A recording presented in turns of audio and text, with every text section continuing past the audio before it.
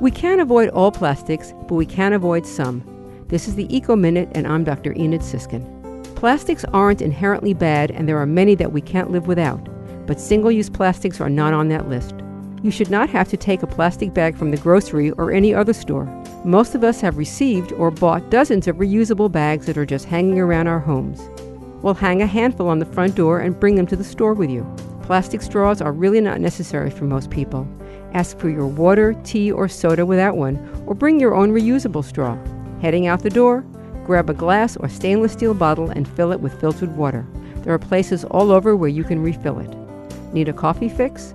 Bring a reusable coffee cup. Some places will take off a few cents. Know you will have leftovers when you eat out, as I always do?